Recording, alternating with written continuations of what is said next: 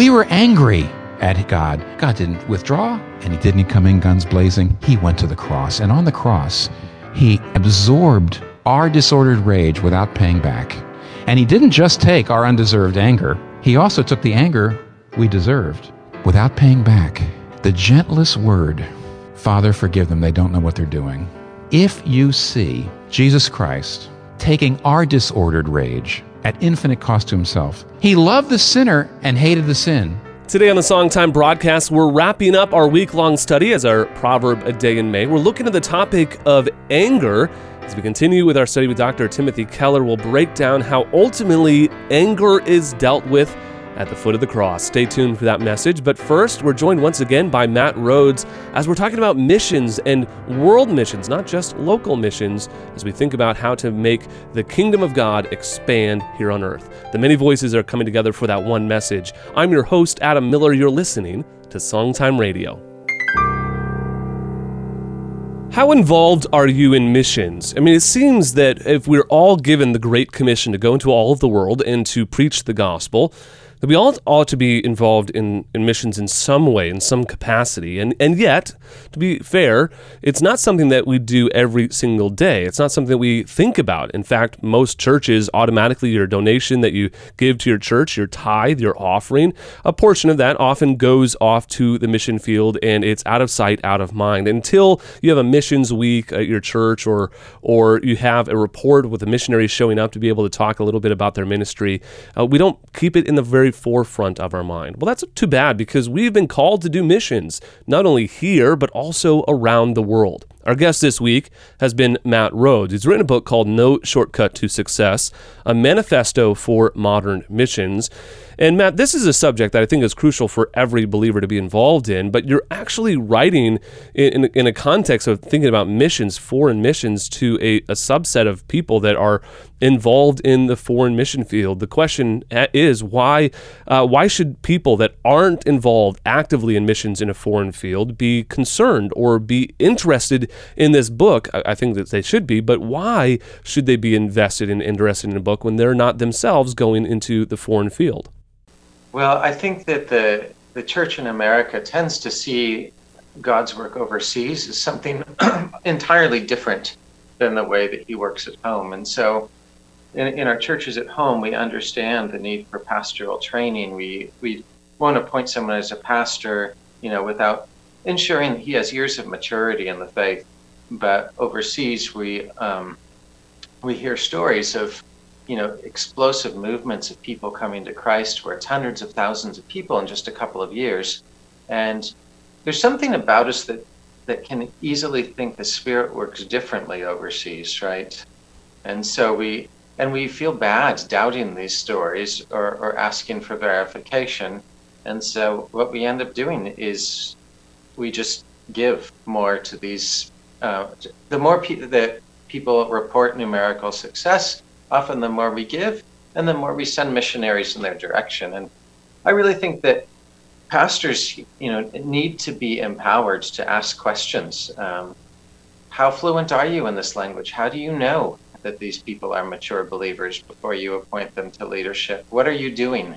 And it's intimidating sometimes for pastors, because people in our churches at home will come back and say, well, you didn't leave your country and spend 20 years on the mission field. Who are you to question these people? But it's the pastor's job. And I think that authority needs to be given back to the church, which often doesn't know what's happening. I think that a lot of New Englanders in particular are thinking the mission field's so big here in this area. I don't think that I have time or energy or resources to focus on what's happening around the world. I mean, we are living in a mission field, and I would herald that concern. We are in New England, in a community where 50 counties are under 3% evangelical. Right here on Cape Cod, it's just around 2% evangelical. This is a mission field, and yet there is a call, and I want to inspire our listeners as well as my own church to think globally about missions, because there are places that are completely unreached for the gospel. And I think you would agree, and you could probably say it better than I do, that focusing on the Great Commission in the world really helps us see how we do ministry here. Yeah, Jesus talks about, well, he talks about going to all the nations, and ultimately he wants his kingdom to expand throughout all the earth. And I do think there's we don't want to neglect evangelism at home. I do think it's a fundamentally different situation in some ways, the certain overseas mission fields, because 2% is a lot better than 0%, and even those 2%, they have to interact with Christians as a part of their public life. There are Christians voting too. There are Christians, who they're working with.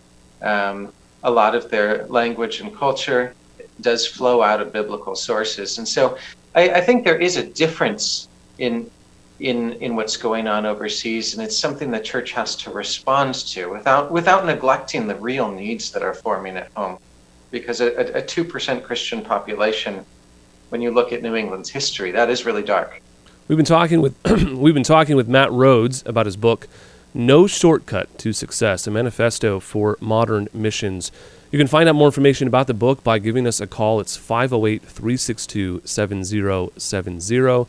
And of course, Matt, I can't thank you enough for writing this book, but also having this conversation and helping us especially see how God is doing great things for the kingdom of God, elevating the work of God and the work of Christ, and what he's doing in his kingdom, inspiring us. I hope that many of our listeners will be inspired to do great things with their life and be bold in proclaiming their faith and living it out, and even going into the mission field to serve that kingdom. So thank you so much for being a part of the many voices for that one message.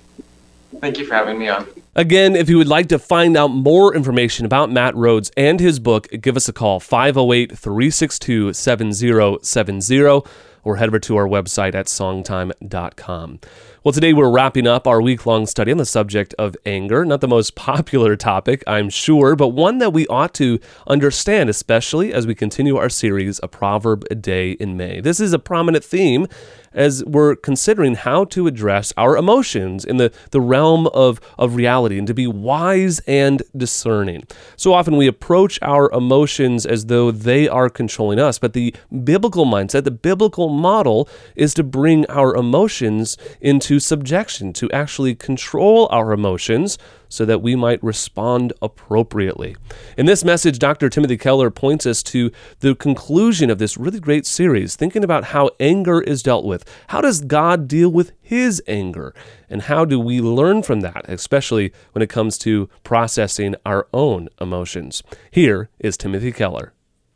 This is not just saying, don't revenge yourself on your enemies. This is saying, save your enemies. I mean, food and drink, these are things you can't live without. Redeem your enemies. Now, how is that possible? Well, here's how it's possible. Let me tell you a story, or let me give you an illustration. The real changes in your life don't happen when you get married. They happen when you have children. My wife often said that if you're married but you haven't had children yet, it's really just like being on a long date. Because the real changes come. Your life doesn't really go into the toilet until you have children. Because that's when, even if you don't want to, even if you're really not trying, even if you're a bad parent, a mediocre parent, it doesn't matter. It's sacrifice, sacrifice, sacrifice. You don't do 3/4 of the things you used to be able to do that you really like doing. I mean, everything revolves around the kid and the kids, and you make all these sacrifices, and at some point, the kid becomes a teenager, and you cross the kid's will. You just ask them not to do something that everyone else in the whole world knows is self-destructive and stupid. And the child turns on you and says something like this: you don't love me, you hate me, and I hate you. You have ruined my life. I hate you, you've never done anything for me. Now, when that happens, there is nothing more painful than that. Because, even if you've been a bad parent, you haven't done anything for me. Even if you didn't want to do everything in the world for your child, if you have a child, you end up doing it. You sacrifice. And to have somebody that you have done more for, you sacrifice far more for a kid, frankly, than you do for your spouse. The one person that you have sacrificed to look at you in the eye and say, you hate me, I hate you, you've never done anything for me, that goes right into your heart. You know why? That is the most unjustified, disproportionate, disordered rage possible. And it hurts like crazy. And because it hurts so deeply, there's a huge test at this point for the parent. There's only 3 things you can do. The first thing you can do is to withdraw. Just say, I'm going to stay away. Because it just hurts too much, and it does. I just can't take their anger. I can't take it. You withdraw, you give them up to their self-destructive impulses, and you've lost your kid. So you can withdraw and not take the anger. Or the other way you can deal with it, because it's very painful, you withdraw. The other way you can avoid experiencing their anger is you go in with guns blazing. You see, they rage at you, you rage at them. Harsh word, not gentle, harsh word. And because, you have 30 years or so on them of practice at verbal abuse, you'll probably win. You'll probably win. They call you something, you call them. They hate you, I hate you too. And so that's another way to keep from the pain of the disordered rage. But in that case, of course, you still lost. The evil is winning. You're becoming hard. You're becoming cold. You're alienating them. There's only the hardest thing to do, and the only way to save your child is to do a surgical strike. If you stay away from them, their idiocy takes them over, right? If you go at them and just blaze away, then you both become idiots. But the way to do a surgical strike, the way to target not the person but the problem, not the person, not the idiot but the idiocy, is you have to come in close and say, I'm going to insist gently on the truth. This is the way it is. This is what I'm going to tell you. This is how I'm going to... You have to come close. You have to insist on the truth, and you have to just absorb their anger without paying back. And if you do that, if you don't withdraw, you don't come in with guns blazing, but you just say very calmly, insisting on the truth, very gently insisting on the truth, this is how it's going to be. I know you're angry. I know you're upset, but this is just what we're going to do, and this is how it's going to be. And if you just absorb the pain of their disordered rage without paying back, you can save your child. In fact, this happens all the time. Parents who cannot take the disordered rage of their children are not fit to be parents. One way to avoid it is to withdraw. One way to avoid it is to give it back. Both ways, but if you want a surgical strike on the idiocy and to really save your child and your relationship, you have to come close and absorb the rage without paying back. You can be mad at the idiot in the kid. It's the only way to save the kid. Now, do you realize what God has done? We are mad at him. You don't want to admit you're mad at God, but that's right, because people in anger always deny it. We want this and we want that and we wanted this and we want that and God hasn't given it to us and we are mad. We're in denial, but the proof that we are mad at him, and it's the most unjustified, the most disordered, the most hurtful possible rage, but the proof that it's there was that when God became human, when he became vulnerable, when he became killable, we killed him. When he got within our clutches, we took hold of him. We took him to the cross and we mocked him. You say you're a king. You're going to be our king? We mocked him, we beat him, we tortured him, we reviled, and he did not revile again. What was he doing? We were angry at God. God didn't withdraw, and he didn't come in guns blazing. He went to the cross, and on the cross, he absorbed our disordered rage without paying back. And he didn't just take our undeserved anger, he also took the anger we deserved without paying back. The gentlest word, Father, forgive them, they don't know what they're doing. If you see Jesus Christ taking our disordered rage at infinite cost to himself, then you see the ultimate surgical strike. The ultimate surgical strike. He loved the sinner and hated the sin. He forgave our sins so he could embrace the sinner. The ultimate surgical strike. And if you are melted by the knowledge, stunned into silence by how he responded to our disordered rage, then when other people wrong you, you can do the same. You can say, hey, I've been wronged, but I wronged God, and at infinite cost, he responded with cosmic gentleness, and I can't do anything other than that. When you experience the ultimate surgical strike, loving the sinner and hating the sin, then you're going to be free to turn around and do it yourself. Your ego is changed. The ego needs aren't there when you have the love of God. If you see Jesus absorbing our disordered love and just responding with cosmic gentleness, that will empower you to go out into this dog-eat-dog world filled with anger. What a culture of anger we've got. Where you too can hate sin and love the sinner. You're freed to do it because he did it to you. And then you will be an agent for redemptive gentleness in this world. Let us pray. Thank you, Father, that anger is something that you handled so beautifully, so perfectly. In a surgical strike, you destroyed sin without destroying sinners. And you free us from our own disordered anger. You free us from responding to others in anger. You free us to be like you, slow in anger, angry at the right things, angry in the right ways. Oh, Lord, we aren't very close to all this. This is wonderful. We're outlining it all, but we are not wise. Make us wise. Make us wise. Give us what we need in order to be like your Son, Jesus, in whose name we pray. Amen. Our proverb of the day for May today is Proverbs chapter 20. And although there are a lot of really great proverbs I could choose from, sticking with the same theme that we're discussing on the subject of anger, I've chosen Proverbs 20, verse 22. Do not say, I will repay evil. Wait for the Lord, and He will deliver you. For those of you who were listening yesterday, that's the sort of verse my mom would always use to confront me whenever I was looking for justice or punishment for my sisters who might have done something wrong against me. This verse, in its wisdom and its instruction, reminds us to consider what God has done for us. He makes sure that every evil will be judged. Every single evil in the world will be paid for.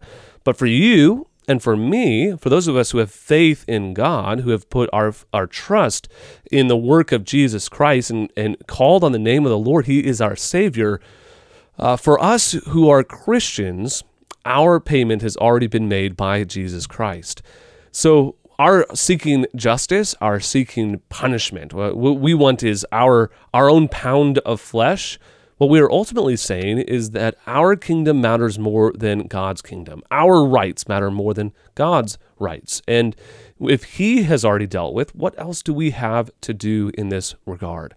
When I think about this, I realize, as Dr. Keller was talking this week, that it's really a mismanagement of our loves. We have loved things out of order. And not only that, we want a disordered fear. We want to be feared more than we want others to fear God.